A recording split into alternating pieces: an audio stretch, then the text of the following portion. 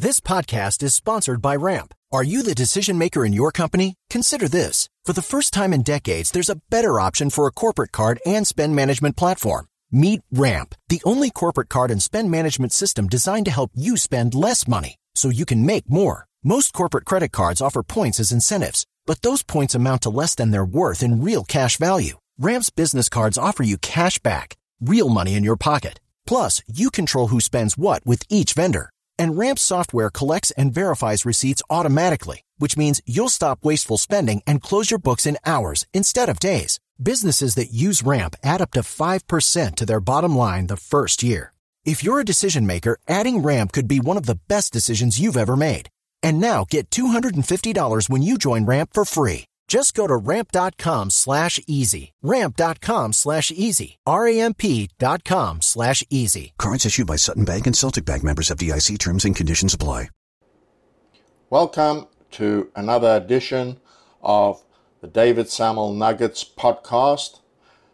This is where I go deep and brief very quickly into a particular subject or myth, and hopefully you get a quick tip and it doesn't take a lot out of your day. So, as promised in my previous podcast, I'm going to talk to you about the myth of belief.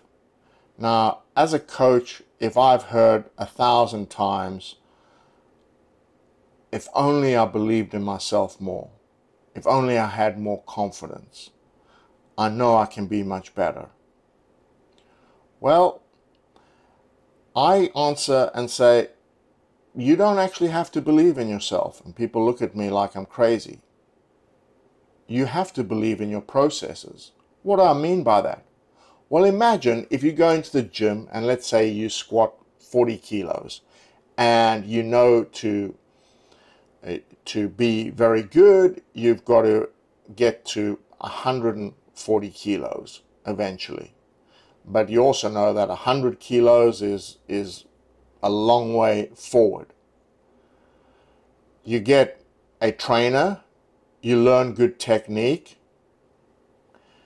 and then you start working towards that 100.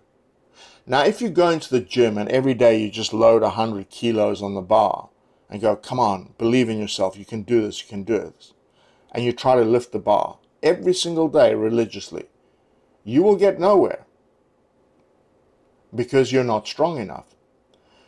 But if you learn the good technique and you get to 45, then 50, 55, by the time you get to 90 kilos, you will have so much confidence and so much belief that you're going to make 100 kilos and go on to make the 140 kilos.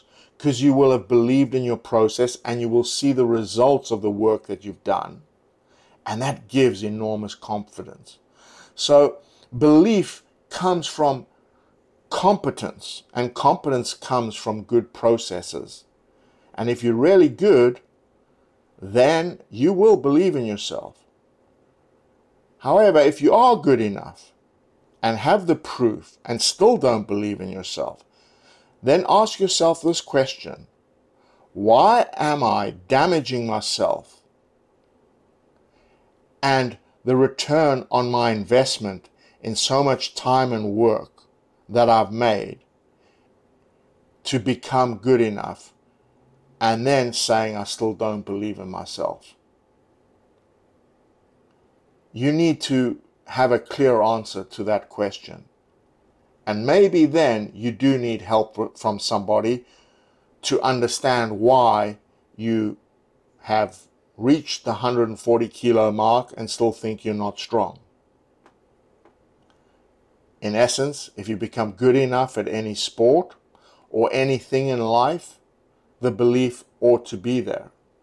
And if it's not, then you have to dig deep and find out why, when you absolutely know for certain that you can do what you're setting out to do and somehow sabotage yourself and don't. That is something that you'll have to get to the bottom of. But it won't be belief in terms of what you can achieve. It will be a gremlin in your head that you need to get rid of.